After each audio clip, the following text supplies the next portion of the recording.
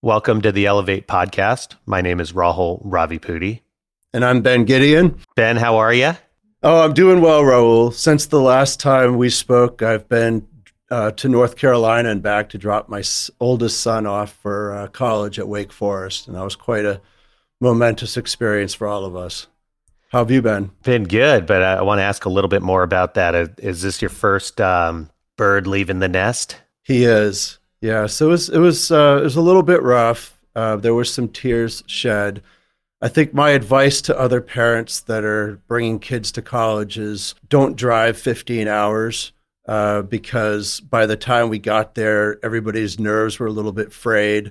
Our son really didn't want us around anymore. And so it was a little bit of an unpleasant parting of the ways. And it would have been nicer if everybody was kind of fresh and happy at that moment. It didn't have that kind of positive vibe that I was hoping when we dropped him off for the next chapter of his life. Did he text later? Yeah, so he doesn't respond to many texts or entreaties for conversation. I think he's happy to be independent for a little while. But, it's interesting. You remember back to when we went to school, there were no cell phones. So I didn't talk to my folks. I don't know about you. No. Just everything was charged by the minute also. So it was very short conversations even when we were on the phone. True. So how are things in your world? You've had some good case settlement results, I know. Yeah, no, everything's been moving along, and the court system is opening up, and so that's actually been really good for us in both preparing cases and gearing up for trial and for getting cases resolved. Today's Elevate podcast is brought to you by the Expert Institute. I've been talking a lot about how we use Expert Institute to find experts for our cases, and that's a great service they provide. But I want to talk for a minute about other ways in which we're able to use Expert Institute that goes beyond just locating experts. One of the great services that Expert Institute provides is that it has a whole team of in-house experts that are there to consult with us about our cases, even if we already have experts or we haven't yet located experts to work on the case. For example, if I have a case where I'm not really sure whether to move forward on it or not, and it requires an answer to a specific medical question, I can send it off to the Expert Institute. They can find an expert in the right medical subspecialty, and then I can get on the phone with them to talk through the case and get their feedback about it without having to go out and hire an expert just to conduct a case review. That saves me time, it saves me money, and ultimately it allows me to make better choices about the cases I take and move forward. And if there's a case that I'm not going to take, I'm able to tell my client that I had it reviewed by a doctor before we decided that we couldn't help them. So it's a great additional service beyond just expert location that Expert Institute provides. If you're interested in working with them, I would suggest that you check them out on the website at Expert Institute. If you go to Expert Institute /Elevate, ELAWVATE, you can get a 25% off discount for your first expert consult. Our show today is also brought to you by Smart Advocate. Smart Advocate is a robust database program used for case management. We manage our entire practice with Smart Advocate, everything from intake all the way through closing and distribution of funds in the case is managed through Smart Advocate. It's got great systems for shortcutting the entry of information, which saves your staff time and makes it more productive. It generates thousands of letters, email templates. We text our clients directly from Smart Advocate.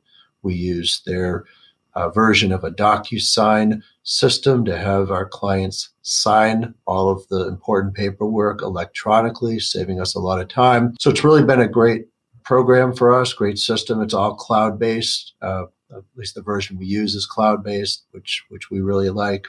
Encourage you to check them out if you need case management software at smartadvocate.com. And our show is also being brought to you by Hype Legal. That's a full-service digital marketing and web design firm. They do terrific work. They designed all of our graphics for the Elevate podcast. They just launched the company less than a year ago, but have already launched marketing campaigns and websites for a whole bunch of successful law firms. You can check them out at their site, Hype Legal, HYPELEGAL.com. This is the Elevate Podcast, where trial lawyers learn, share, and grow. Let's talk about how we can elevate our trial practices, law firms, and lives. And now, here are your hosts, coming to you from coast to coast, trial lawyers Ben Gideon and Rahul Ravipudi. That actually segues perfectly into our guest for today, which is Dan Ambrose. Dan, how are you? Great. I'm out here in Las Vegas with our mutual friend, Sean Claggett. He told me how you were so kind to answer his phone calls when you were in Europe on some trial strategy situations, since he just got a verdict yesterday. It was really exciting to be there and kind of like, in a way, be in the war room for the last few days of trial and be in the courtroom. It's a really great experience for any trial lawyer. It's in the evolution of growing. Let's put it that way. Absolutely. And it also is enjoyable when you do the right thing for your client and you got a monster verdict. And it's fantastic for him and for his clients and for the judicial system. So it's great. Yeah. I mean, like his client's like a profile in courage, though, because she lost her baby. She's at least she's an immigrant, doesn't speak English. And, the trial was going well. He was crushing them. And they offered $15 million. And, his client turned it down. Said no, we went the verdict. That takes more courage than I know I got. I'm both the lawyer and the client's part. How many lawyers would have said, you know what, we can't guarantee anything is going to happen. This is a lot of money. 99% of lawyers would have taken that. And a wrongful death of 11-year-old, and so that's just a profile in courage in my world. But anyways, so that was a really great experience yesterday. And now I'm still in Vegas today because I'm going to his office because he's doing a work group with a friend of mine that, they're scheduled to start a workshop with him like for 3 days starting on Monday. But the trial obviously extended itself. It moved our work schedule around a little bit, but it's such a testament to who Sean Claggett is. He just finished this long month-and-a-half trial, but this guy's here. So he's still going to, him and Jordan are still going to do their consulting with him for today and tomorrow, even though you imagine how exhausted you would be after a month and a half of trial. I mean, like a month in trial and the 2 months leading up to it. I mean, that's just insanity. But, it's kind of who the guy is. So it's pretty cool being out here. It's a little easier to do that after you win, though, than if you had lost. I couldn't even imagine if he lost. I'd be like, all right, I'm going home. I can't imagine anybody be in the mood to work. But that's, it's a confidence game. Well, Dan, let's talk a little bit about how you ended up in Vegas by flashing back a number of years. So I know you started out in Michigan as a criminal defense lawyer. Had over 150 jury trials, did the Jerry Spence Trial Lawyer College, and then started to really, really, really study the practice of trial law and trial litigation more than anybody I've ever seen, and started to develop your own method of being an effective advocate. And tell us just a little bit about how you transitioned from having all this trial experience and then wanting to learn more and then specializing in this area and where it took you. Well, back in it's about 9 years now that a friend of mine from the Trial Lawyers College invited me to come out here. I've come out to Vegas to watch him present at CALA. And I didn't know what it was. I'm like, I don't have time for this stuff. He's like, just come out and see it, because it was his first time presenting. So we were friends since 2005. And so I came out to CALA and I started meeting people, and I was like, wow, this is like a whole different energy than being a criminal defense lawyer in Michigan. And honestly, I mean, these people look like they make a lot of money, and I just don't think they're that much better of a lawyer than I am. And, because in Michigan, it's just so different. There's no plaintiff's bar. I mean, it's like a couple of people that advertise a lot, and most people don't really make much of a living. And so what is CALA? Consumers Attorneys of Los Angeles. It's like the biggest trial lawyers of convention event, I think, in the country. And it happens every Labor Day weekend. Like, I'm in Vegas right now. I'm flying home tonight, but I'm flying back here next Wednesday for CALA. And I'm sure, Rahul, you're coming to CALA too. Absolutely. Right. It's just a great time. And And so I decided to move to California. When I got to California, I didn't really know anybody. I only know a few people. And so I started doing like little work groups at my apartment, to keep, I had to study the bar and passed for the bar. And that took a couple of years. So by doing these little work groups at my apartment, I was kind of developing this methodology, trying to figure out what they were doing at the Trial Lawyers College. Cause like some of the stuff was valuable. I thought so much of it was just nonsense and waste of time that, I'd see people come back there year after year for the grad programs and not get any better. And I just thought there was a lack of methodology. If you're playing a sport, your coach doesn't say, just do whatever feels right.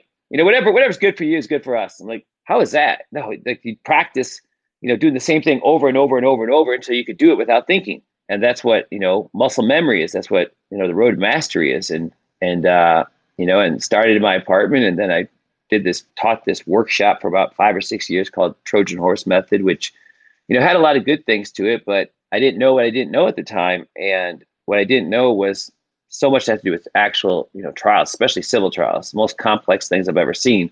So much going on, so many moving parts, so much long-term preparation. And, and then the last year and a half by doing these webinars with the greatest trial lawyers in the country and, working with them and seeing how they break down their trials and see their trial strategy and the decisions they make, whether it's sequencing of witnesses, whether it's, the order of how you present a plaintiff or, setting up the voir dire, the structure of opening and closing. Like at Rahul's firm, I've done programs with several different people on closing argument, and every closing argument in their firm basically has the same structure. It's like, you could just connect the dots, and because that's the structure that works for them. And, and so just seeing all this stuff, I just learned so much. And, I'm just trying to continue to learn too, because being in the courtroom is where you learn. And obviously if I was in trial myself, I'd learn more. But since I'm not in trial, since all I could do is sit on the peripherals and kind of be with the lawyers as they're preparing their cross and sit there and, in the courtroom and watch and kind of make notes and learn, it's just been a really great experience. I've seen reference to the Trojan Horse Method. I've never looked into that or understood what it is. Are you able to explain to us without disclosing proprietary secrets, kind of what that is? Sure. It sounds like you've evolved beyond that, but what is the Trojan Horse Method? Well, I really developed it because so many lawyers really lacked in their presentation skills. I mean, it's one thing to be able to litigate, it's one thing to take a deposition, but to get up and be able to tell a story that moves an audience, because I think the goal of a trial lawyer is to make the jury feel what your client felt, is total, empathy, but also to be able to witness the event. Because if you can make the jury witnesses, then you don't have to argue. They know what happened. It's obvious. And great trial lawyers, tell stories that transport the audience so they no longer get bored. It's like a movie. So it's basically a system of repetitive, different types of movements, because when people talk, and talk about experiences from their own life, their hands are always moving, their facial expressions are changing to match the facial expressions of people, their voices are often changing to match the tone or emotion of the people that they're referring to. And this is how we all tell stories. But so many times when a lawyer gets up there in front of people, I mean, most lawyers, especially, less experienced, they start to get nervous. That nervousness makes them look robotic and feel robotic, and there's no connection. Whereas, when you can learn to imagine the story and you no longer, and kind of develop presence. I mean, it's all about presence too. And as you get more confident, you get more comfortable, you get more presence, and then your story, you look like, oh, it looked like a natural. I mean, there really are no naturals. Everybody that's a great trial lawyer worked long and hard at it and had maybe previous experiences in life, whether it be in college athlete, things where they were in front of people and they thrive on the energy of being in front of people, as opposed to being in their office and on the Zoom call. I mean, there's just so much difference between being live and a video. It's really just and we record the person and kind of break it down. And that's where it all started.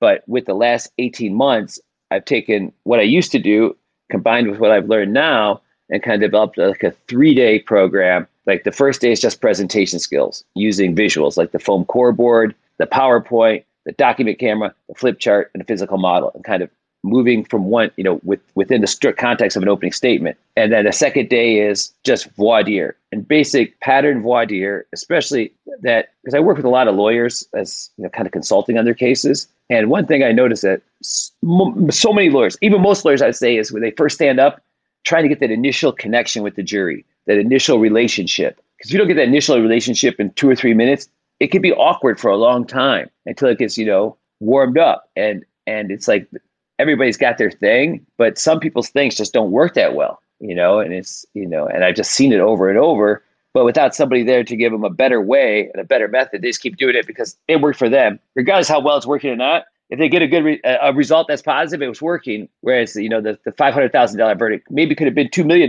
verdict with a better jury connection, because one thing I've learned in the last 18 months with all the great trial lawyers, it's all about the connection with the jury. That's it. They're always monitoring that connection with the jury. Where's the jury? Where's the jury? Not where's my case at? Not how much do I need from this witness? Is the jury getting it? Let's talk about the last 18 months. I think the timing of that has to do in large part with the start of the pandemic and everything locking down. A lot of people in the legal community, and I'm going to say in the broad legal community, just kind of didn't know what to do and actually paused with the lockdowns. Dan, you're not one of those people, and I think that you kind of saw an opportunity for you to grow as a lawyer and as an educator and to learn, and an opportunity to teach others.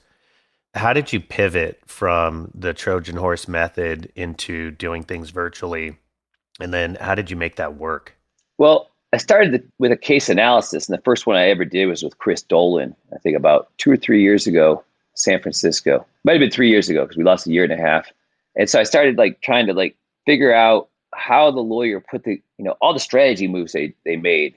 And so we did these 1 day analysis of a verdict. And I did probably 7 or 8 of them on different cases with different lawyers. And people really liked them. I mean, usually have 50 or 60 or 70 people come for the day. And then the pandemic came along, and I was scheduled to do a program just the following week in LA. But the pandemic came along, and it was like a punch right in the side of my head because I lost everything. I lost doing live workshops. I lost a case analysis, and I lost consulting. I lost actually trying cases. So I had nothing to do. And because I had no case files to work on. So I had absolutely nothing to do. And I was at home by myself, really isolated. And that was rough too. And a buddy of mine came over, Ari Moss, and we were looking at CVN, Court Review Network, and watching some trial on there. And I was making some comment on, what the presenter was doing. He's like, you should do a play-by-play of, trials and stuff. I'm like, and it kind of floated in my brain. And then a friend of mine, whose name is Brad Eggenberg out of New Orleans, when this first happened, 3 days into it, he calls me up. He's like, Ambrose, this is the time when real business is done. I'm like, what are you talking about? He's like, now is the time to ask yourself, how do you want your Trojan horse program of case analysis to be positioned in people's minds compared to, Trial Lawyers College or Reptile or Trial by Human or all these different programs out there. He's like, you have a chance to really serve your community here. And if you can figure out something to do, because this shit is going to end one day. And when it does, people are going to remember who did something for them, in these darkest of times. And I was like, well, what should I do? And he's like, dude, I don't know that. He's like, I'm just trying to tell you what you need to do. I'm trying to give you the end result, what you want to look like at the end. I'm not quite sure how to get there. You want me to do everything for you? And I'm like, well, and so he keeps sending me articles of companies doing stuff, even sending me something. He sent me something like Pornhub was giving free porn in India. And, as to help people through the pandemic. So he's like, you got to figure out something. And then it was kind of that. I think that came first. And then my friend Ari Moss was over, and we were talking, and I'm like, and then the next day the next day I replayed the first Chris Dolan program that we did a case analysis on, and there was 60 people on. And then the next day, Sean Claggett came on and broke down one of his videos. And then after that, he's like, I'm like, who else can we get? He's like, I know Rex Parrish from Trial Lawyers College. He doesn't much care for me, but it can't hurt to ask him. He's like, well, he did that case with Panish. I kind of know Panish, so I'll give Panish a call. I'm like, really? He's like, yeah. So then within a week, Panish and Paris were on, and then they were on a lot, and it just kind of went from there. And I really had to work out my I wasn't the best host to start with, but I think I've developed into a better host of these programs than I used to be. I got a question going back to your comments about connecting with the jury, and you talked about doing that early on in voir dire. What techniques do you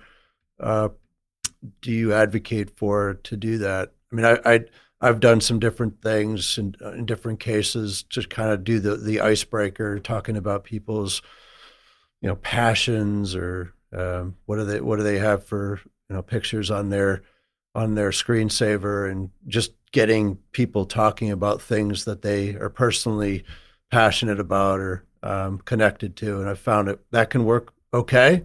But I'm curious what you do. What do you recommend? Well, I think the passion question is great if you can do it. Like if you can do the passion question and you can have a nice conversation for a few minutes with each juror about what turns them on. And, especially it's like, somebody's like talks about maybe tennis being their passion and what do you love the most about it? And, do you ever go to watch tournaments or anything like that? And then, say, and then the jury, like, who else is pretty passionate about tennis? Maybe it's not their top one, but they really love tennis too. And then they get to form a little group with the people around them. So I think that's a great one. But in so many places, the judges wouldn't let you do that because it's just like, we're not going to spend a fucking hour, having a passion question.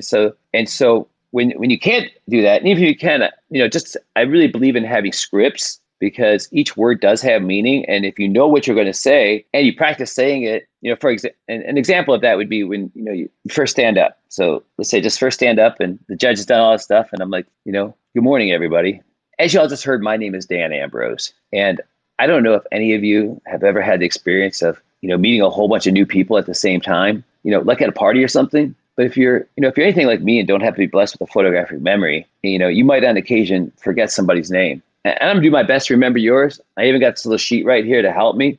But if I do make a mistake and call you by the wrong name, would everybody here be comfortable correcting me and saying, "Hey Dan, my name's X, not Y."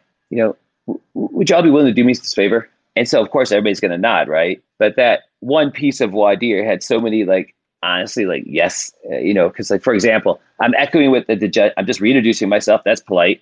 And then I'm saying, I don't know how many of you have ever had the experience, so that's a soft opening up because now they're thinking what experience, and a teaching, pausing and pacing experience where we met a whole bunch of new people at the same time. And like at a party, now they're reversing roles with me because now they know I just met 14 people at the same time and they can't remember anybody's name, a whole bunch of new people at the same time. But if you're anything like me, so now I'm taking them into, we're just like one another. I'm just regular and don't have to be blessed with a photographic memory. Well, that's neither are they. You might on occasion forget somebody's name. Well, that happens to everybody, right? And so and I'm gonna do my best to remember yours. Now it's a pivot. And I even got this little sheet here. But if I do make a mistake, because I'm only human like you, and happen to call you by the wrong name, would everybody here feel comfortable correcting me and saying, "Hey, Dan, my name is X, not Y." And now it's like, we're friends. You call me my first name. There's nothing formal here.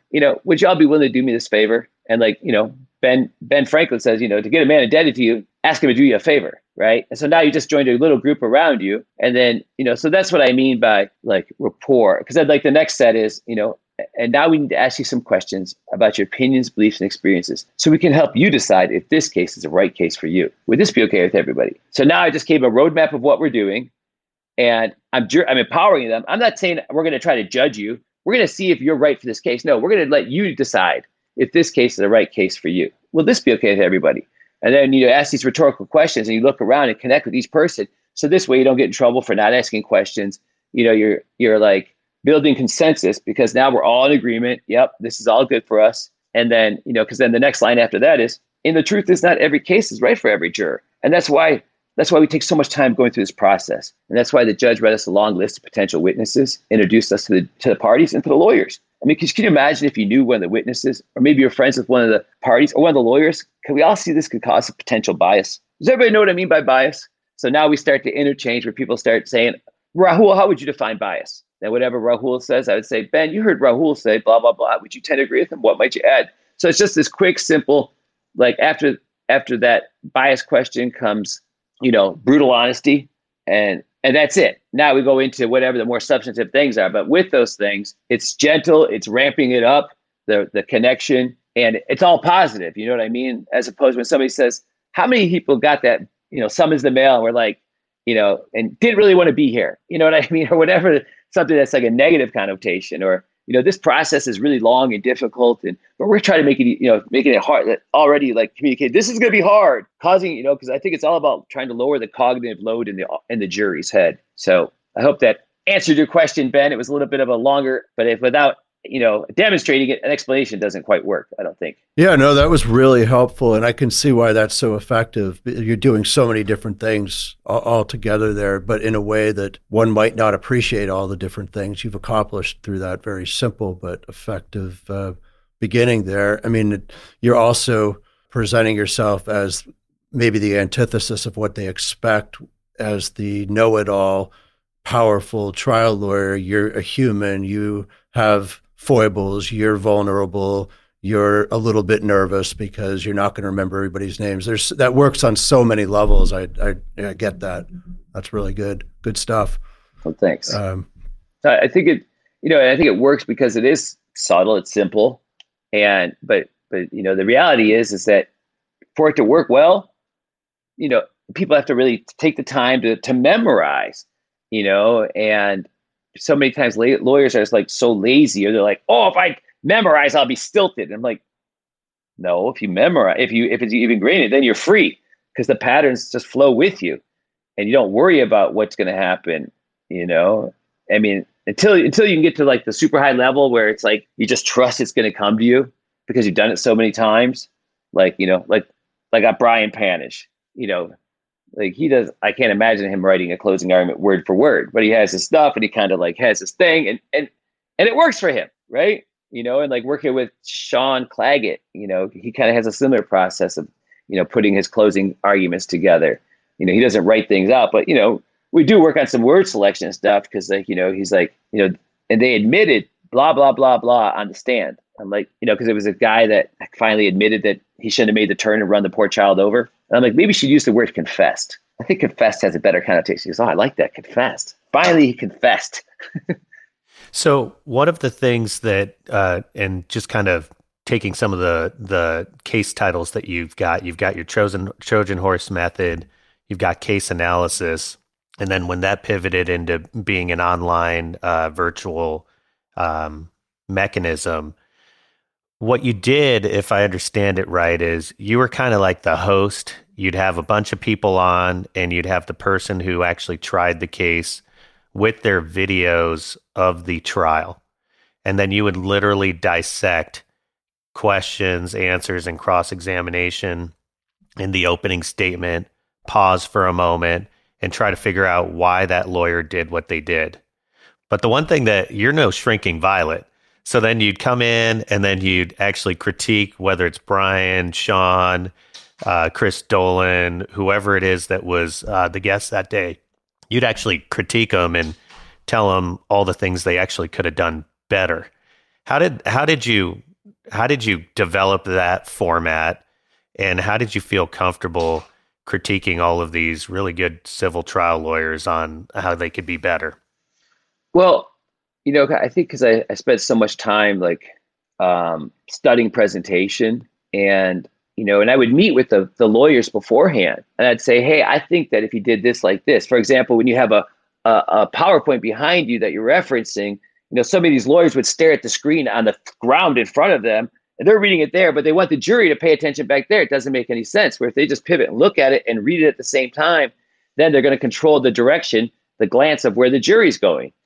And so I would meet with all the lawyers beforehand, whether it was Mark Lanier or Brian or Greg or Keith, and say, hey, this is what I would suggest. What do you think? They're like, oh, that's a great point. So it's okay if I comment on it? Oh, no, I want you to comment on it. And so it was I think it had a lot to do with, having a relationship beforehand and doing it in a way that said, hey, you're the winning trial lawyer.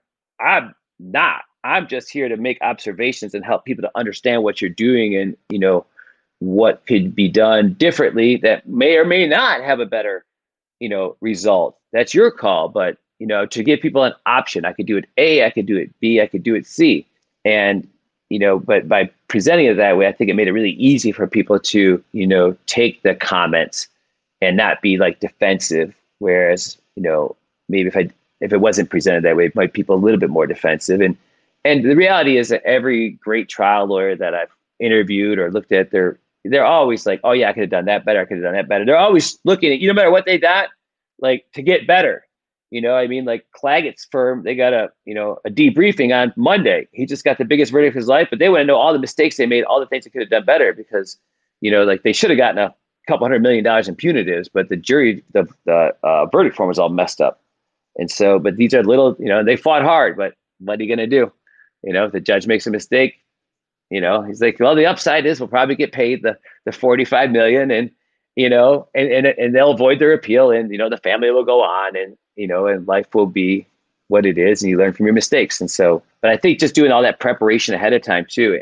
And I think also the presenters know like how, dedicated I am to trying to make them look good, to making, I always consider myself, we're teaching together, but I consider always myself, whoever's on my show, I'm kind of like your marketing representative, because I want you, I want you to look good, but I also want you to, if somebody didn't look good, and like I had a meeting with them ahead of time, and I thought that their presentation was shit. I thought the story, I was like, I'd just be like, you know what, we need to work on this some more. We're going to reschedule this for like a month out. Cause then they're always like, they're always, those kind of lawyers are always like, this is too much work. I'm like, yeah, it's too much work. You don't want to go through this nonsense. And so, so I think that's, I guess, having that meetings and spending the time ahead of time is really important to be able to do that stuff. Because people all the time were like, you could treat Brian Panish or Mark Lanier. It's like, you got a lot of guts. Like, who are you? I'm like, I'm not anybody. I'm just having an opinion and sharing it with them. And, if they agree, they agree. If they disagree, that's fine. But it's just a matter of different, viewpoints, different ways of trying things. And, people everybody was gracious. There's nobody that ever was like, who the hell are you talking to me? Which would have been kind of weird. So if you've obviously had an opportunity to watch and critique a number of the great trial lawyers out there today, and to think a lot about how lawyers present cases to juries. Given that background, if you were going to boil it down to summarizing, what are the qualities and traits that make those lawyers so successful versus others who are less successful, what would you say about that? The ones that are most successful, one thing that they all have, the most successful ones, they have a great team, and they orchestrate it. They're great leaders. They're like coaches. So that's one thing, like on the really, the bigger cases. Another thing I think that really makes the great ones great is their presence, is their level of confidence in what they're doing. And I think that comes from their level of preparation and their belief in the story they're telling. I think that, I think that would kind of boil it down and they work hard. They work so hard, like that. And I only know that, the hard work stuff. I worked with, Brian, I worked with Brian a little bit on a trial that he had, or a couple of trials that he had. So I got to see, the work that he did with, Sonia and Adam Shea and Gunny out there in San Bernardino, and, and then they worked on that motorcycle case. So, they work really hard. This is not, and you have to sacrifice a lot.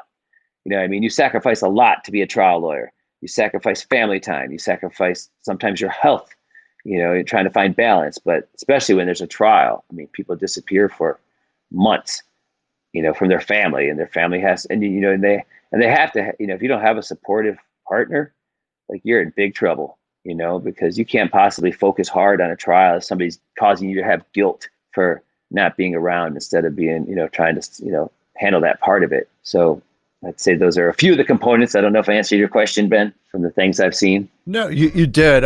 What I've always struck by, having done this for a long time in different settings, is that people that have been very successful at doing this often are quite different from one another. If you compared, say, a Rick Friedman style and personality to Brian Panish, they're totally different people. And everybody you've described is quite different from one another, but yet they can succeed. So there's not just one approach that is required, but there are commonalities, like the things you've described, that are a thread that run through all of those folks. But it is interesting that you don't have to conform to a certain type of mold. You can be yourself, in your authentic self, and still succeed, as long as you have the drive and the work ethic and the desire and the other things you've identified. Yeah, that's being yourself is the most critical thing, and being comfortable. But that's so easy to say. But when you're scared to death, or you've got hundreds of thousands of dollars of your money on the line, and it's like, And I mean, that makes it harder to be yourself. And, or if you're not fully prepared, if you're not super, super extremely prepared, you can't really be yourself because you're not going to be comfortable. You're going to be nervous. It's just the way life is. And so that being yourself comes from the hard work, the long hours, the preparation, and, the finding and getting more comfortable with your own voice. And, because you're right, there's a big difference between like a Rick Friedman and a Brian Panish and a Nick Rowley and a Rahul Ravapudi. I mean, those are four different, stereotypes of, or are different layers, but they approach the case with their personality, with their mindset. Some people are more compassionate than others. Some people are more, aggressive. Like, I'm going to be like a gladiator. I'm going to kill you, as opposed to like, I'm going to love you. We're going to love this person, and it's like, it's crazy, and like how these people are starting to figure out like verdict numbers too is the craziest thing too, because like this weekend, or, the weekend of August 27th, 28th, we're doing a live Trial Lawyers University. I just decided to do it 2 weeks ago.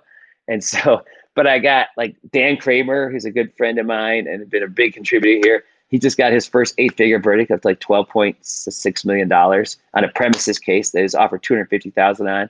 And then that afternoon, Christian Morris, who I know is a friend of Rahul's, but she got a $31 million verdict in Las Vegas here these are all like within the last 3 months, on a poor girl that suffered a peanut allergy and went into some type of anaphylactic shock and just became a vegetable. And it was like an 8-year-old case too. And, so she's going to be doing like a case analysis, like the voir dire, the opening statement, the closing argument, and then kind of, have a discussion of each one, but she's actually going to demonstrate it. And then on Saturday is Eric Fong. He got a $91 million verdict on a premises case. And that was all three of these lawyers' first 8-figure verdicts. And I've never had an 8-figure verdict. I've never had a 7-figure verdict. But I believe that there's a different, that, it kind of changes in a way of, who a lawyer is and who their belief in themselves is when they're able to create persuade another group of the value of human life and really, and really give it value, and not, because like what something's worth, it's like, how much is an 11-year-old Hispanic girl from a poor family worth? I mean, how much is a brain injury for a guy who worked as a mechanic who got beat up at what's been, I don't know, there's this guy named John Campbell. I don't know if you know who he is, out of Denver, but he's like a big data research guy. But all three of those cases, they did these big data focus groups. Because I'm like, Claggett, how'd you come up with 60? Because he asked the jury for $65 million. I go, how'd you come up with that number?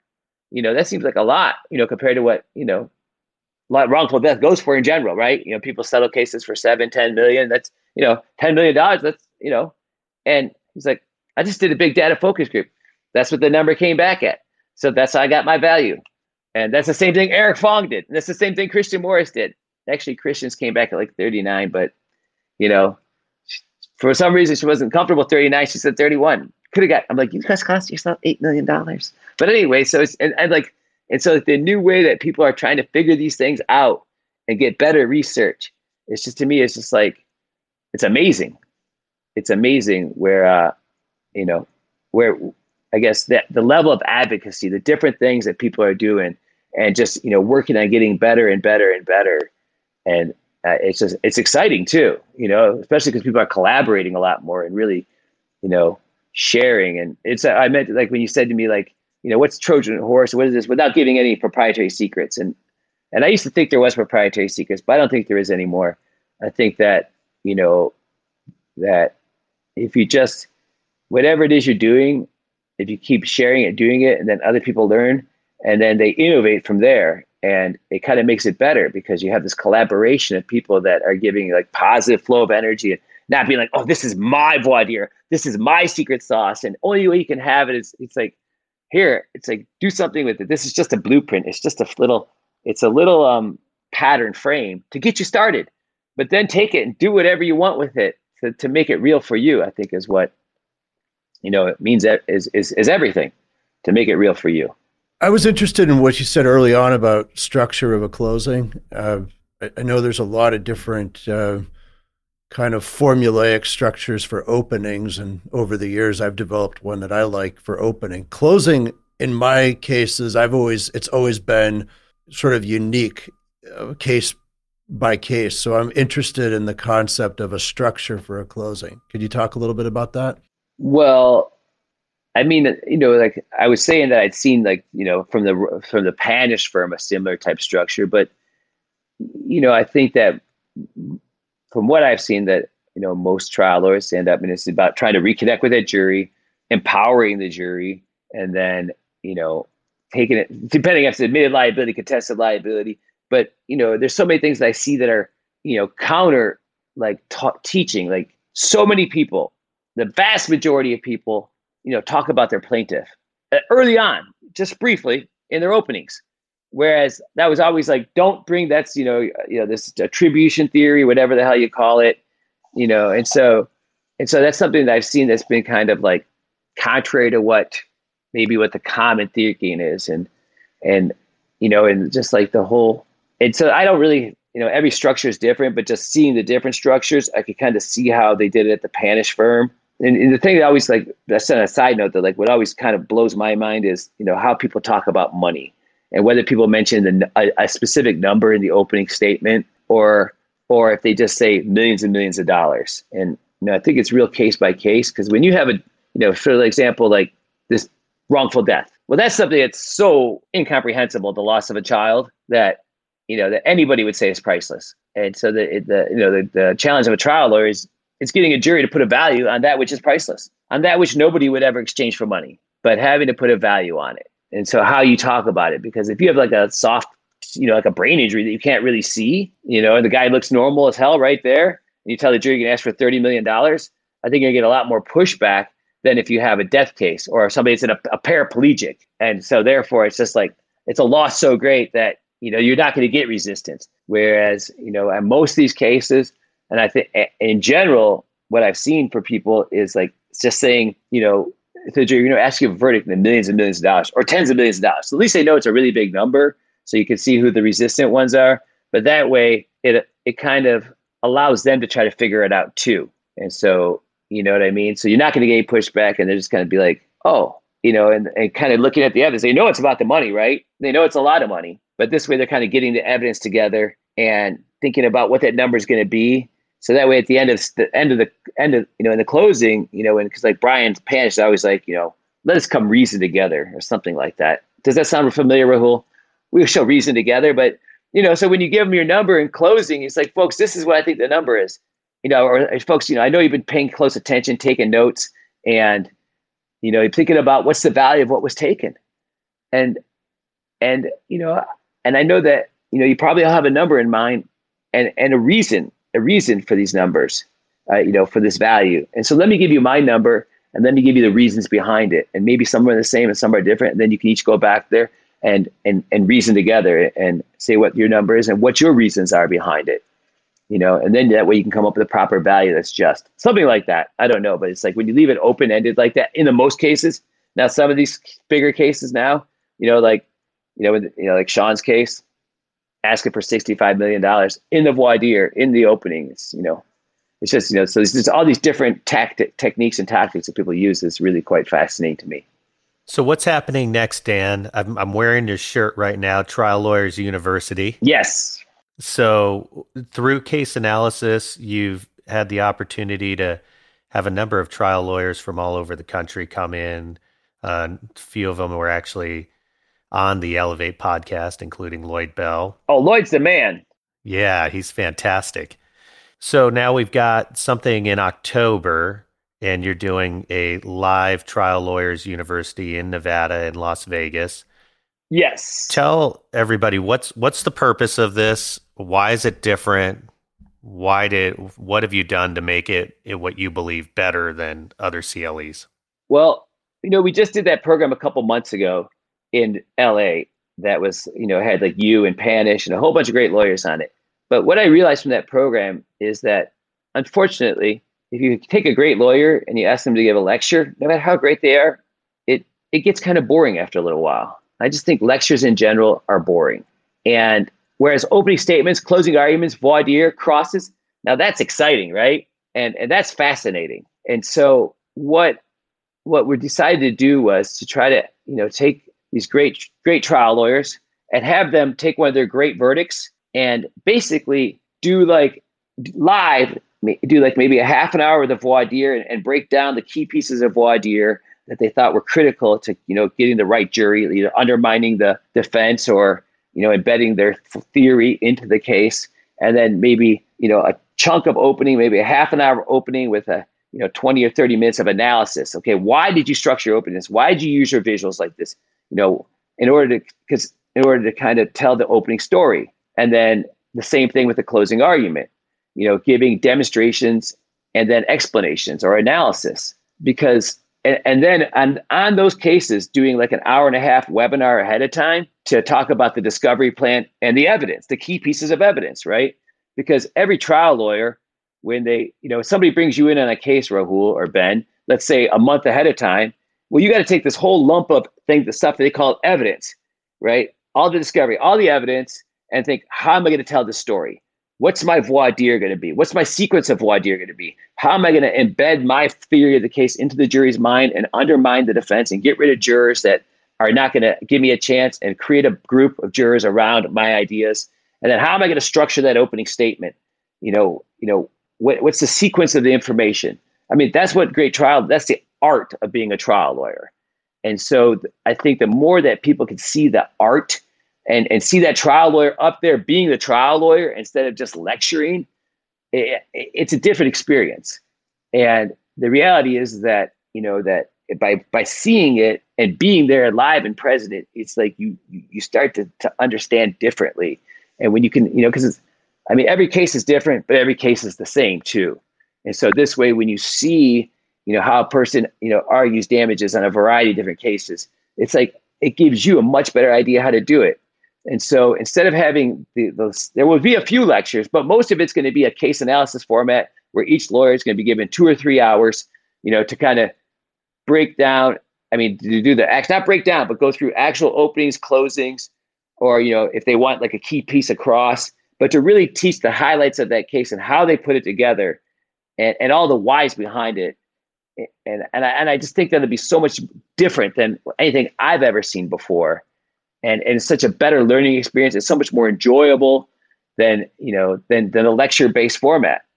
And also like giving lawyers that are the great lawyers the amount of time they need to really teach something instead of just getting up there and just, giving a lecture they've given 5 times before because it's easy. And like, you know what I mean? It's like, they already got the PowerPoints, they got it all set up. This is like, something like this is their dog and pony show. It's like, I wasn't looking for that. I was looking for something unique, something to really like impact people. And also because I wanted to make great content so that the people that can't come, that, I could take this great content and replay it as a webinar. And so people get the benefit of at least they're not going to get the same experience as being there.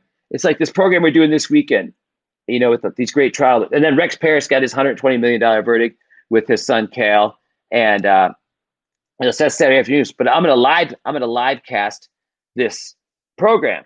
So that way, because I want to see how people like it too, so the more different people that actually watch it, then I can call up and say, what did you like? What did you didn't like? What can we do better? Because it's kind of like a test run for Vegas, because I want Vegas to be, I want it to be the greatest trial lawyers event that ever was.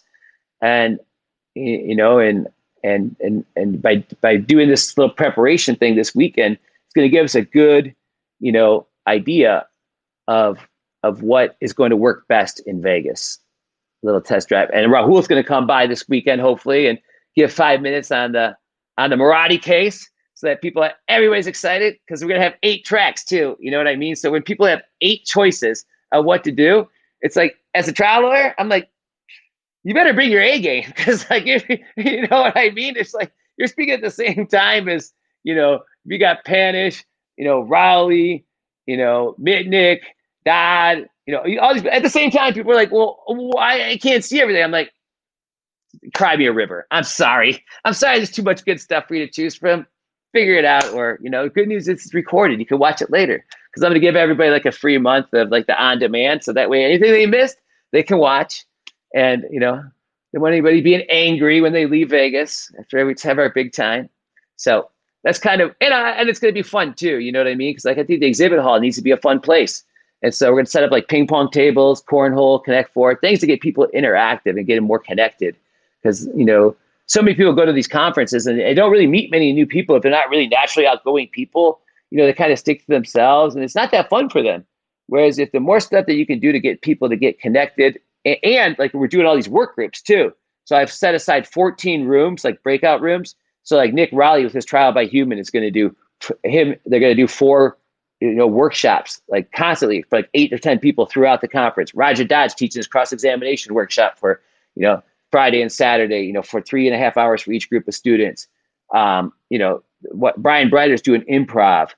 You know, so and like Rahul, you and Sonia Chopra, I can't remember what you guys are teaching on, but like Joe Fried's teaching, you know, framing your trucking case for 8 students. They bring their trucking case and they're going to meet like a month before and, you know, kind of get to, you know, look at each other's cases. When people know each other's cases, they get up and actually present 3 or 4 minutes on their liability, 3 or 4 minutes on damages and kind of brainstorm the cases together.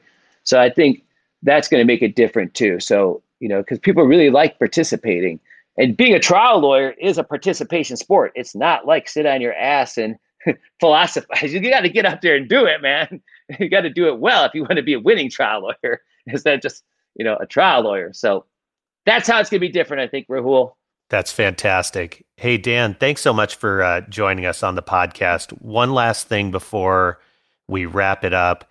You talked about content. You've got a plaintiff lawyer only protected website with all of the presentations on it. Where can people join and access your content? Oh, everything's on triallawyersuniversity.com. And we just redid the website, Rahul. You're not even going to believe it. Yes, look at that. Can you see this all right? Oh, there's a good looking guy to the right, not the far right, just one from the right. Oh, yeah. That's awesome. So that's my new I'm really happy with my new website because then it has like the TLU on demand, so all the past programs, TLU Vegas, you know, the webinars, and then like the workshops, and then at the bottom that has to be changed, but it should be, you know. So then if I do a little pop-up program or one-off program, so we're getting better with our navigation. I used to have like 4 different websites. I'm like, that's the dumbest thing I've ever seen. There's no synergy with 4 different websites. Anyways. So that's where they can find it. triallawyersuniversity.com is where everything's at.